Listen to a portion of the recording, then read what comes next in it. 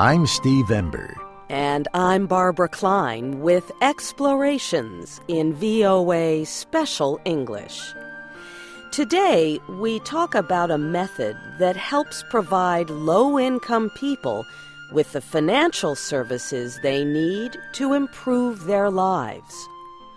Organizations around the world are showing how microfinance methods can help lift poor people out of poverty. We also discuss a book that shows how the answer to economic progress in the developing world lies in opening up possibilities for women.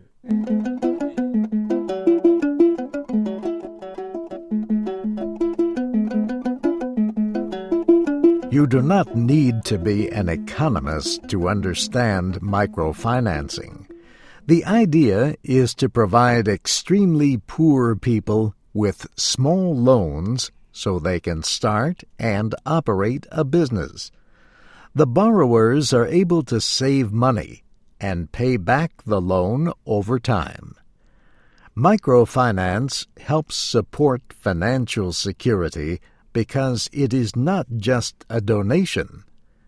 The idea behind microfinance is to empower borrowers by helping them build a business which can create income and grow. Microfinance is different from other kinds of aid. Huge organizations like the United Nations or International Monetary Fund might provide millions of dollars in aid to build systems in a developing country. The government that receives the aid can make extensive, long-term plans about what to do with the money. But local people might not see the effects of such aid. Microfinance, however, is a kind of aid that helps on a small scale in ways that are direct and local. Poor people in rural areas often cannot get banking services. Also, banks generally do not provide very small loans because administrative costs are too high. Microfinance provides poor people with a way to build savings and work toward becoming part of a country's official financial system. The terms microfinance, microcredit, and microlending are often used interchangeably. Several people are credited with being the first to use microfinance as a tool for social improvement. Akhtar Hamid Khan began experimenting with microcredit in 1959. He began loaning small amounts of money to people in poor areas of Pakistan. His efforts grew into a project that would later be called the Bangladesh Academy for Rural Development. In 1976, the economist Muhammad Yunus helped develop a research project in his native country of Bangladesh. He began by studying the lives and activities of poor people in small villages. He said these people taught him a whole new kind of economics. He loaned $27 of his own money to a group of women so they could buy the materials they needed to make objects to sell. The women wanted to work and earn money, but they needed money to get started. And Mr. Yunus observed that every woman paid back her loan on time. Mr. Yunus created the Grameen Bank project with the aim of extending banking services to the poor and ending unfair loans by money lenders. The program was designed to help people in Bangladesh gain employment and learn to earn and save money. The project started in one village. Then it was successfully repeated in additional villages. In 1983, the project was turned into an independent bank owned mainly by its borrowers. Mr. Yunus won the Nobel Peace Prize in 2006 for his work with Grameen Bank.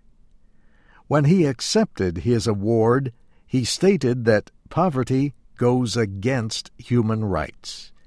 He said that people accept that poverty will always exist, so it does. But he said if people changed their mindset, there could be a world without poverty.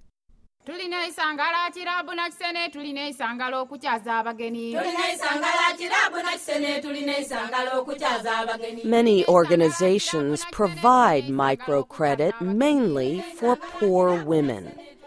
This is partly because women are often more excluded from financial services and educational opportunities than men.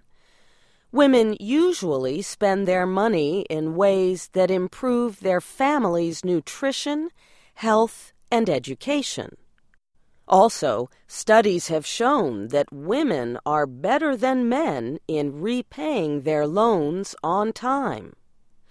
To learn more about women and microfinance, we spoke to Robin Neitert in Bethesda, Maryland. She is the president of a small nonprofit group of volunteers called the Women's Microfinance Initiative. She started the organization in 2007 with a group of friends. The Women's Microfinance Initiative made contact with a group of women in the Ugandan village of Bulambuli. All the women were widows, meaning their husbands had died. WMI agreed to put together a loan program for the women. Ms. Neitert first traveled to Uganda in December of 2007. She met with 20 women that the Widows Association had chosen as good candidates to take part in the program. She discussed a business proposal with the women. She helped each woman organize a business plan, and she showed them how to keep careful records. The Women's Microfinance Initiative loaned each woman between $50 and $150.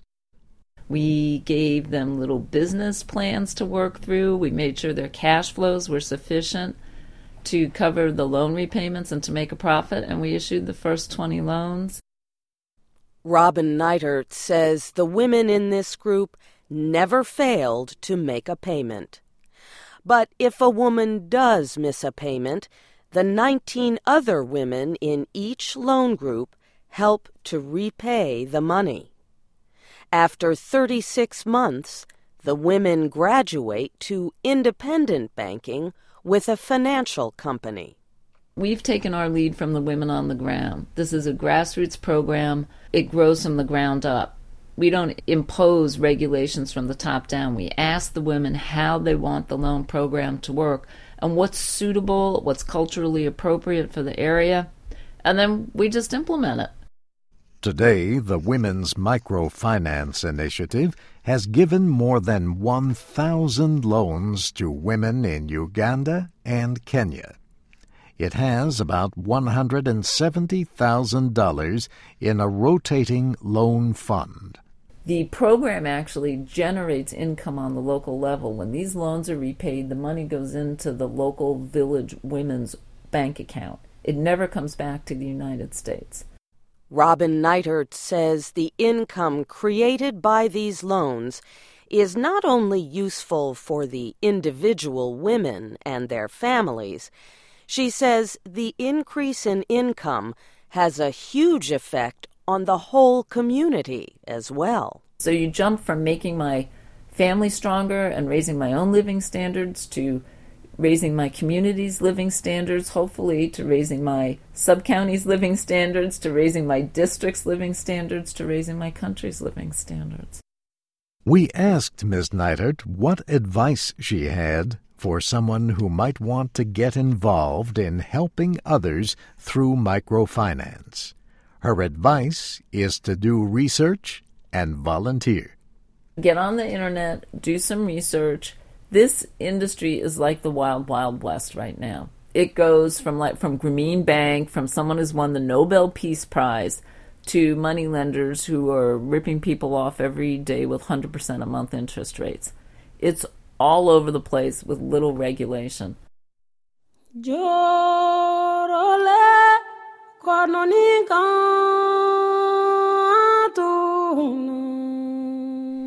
Newspaper reporters Nicholas Kristof and Cheryl Wudunn feel very strongly about empowering women in the developing world. They wrote a book on the subject called Half the Sky, Turning Oppression into Opportunity for Women Worldwide. The writers discuss how women represent the most pressing human rights problem in the world. And they show that women are the answer to successful economic and social development in the world. Mr. Kristof and Ms. Wudunn explain how all over the world women are subjected to violence, sexual slavery, and other forms of severe oppression. They show how the abuses are rarely reported or discussed. For example, in some South Asian and Muslim countries, it is estimated that millions of women are missing. This is because parents give resources, education, and medical care to their boys before giving them to girls. So many girls do not survive childhood. The writers say microfinance is one of the important tools for empowering women and lifting them out of these conditions. They use the example of a woman named Saima, who lives in Pakistan. Saima's unemployed husband used to take out his anger on his wife by beating her. Saima did not even have enough money to feed her children. She took action by joining a women's group linked to a microfinance organization. With a $65 loan, she began a sewing business and began to earn money. She became so successful that she employed other people. She has been able to send her children to school so that they can have a better life. The writers also point out that microfinance does not work in all situations and will not solve all problems. No loan will replace the need for education and health services.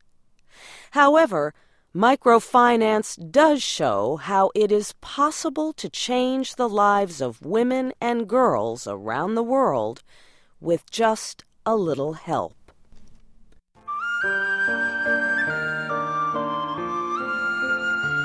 This program was written and produced by Dana DeMange. I'm Steve Ember. And I'm Barbara Klein. You can find out more about microfinance on our website, voaspecialenglish.com. You can also comment on our programs. Join us again next week for Explorations in VOA Special English.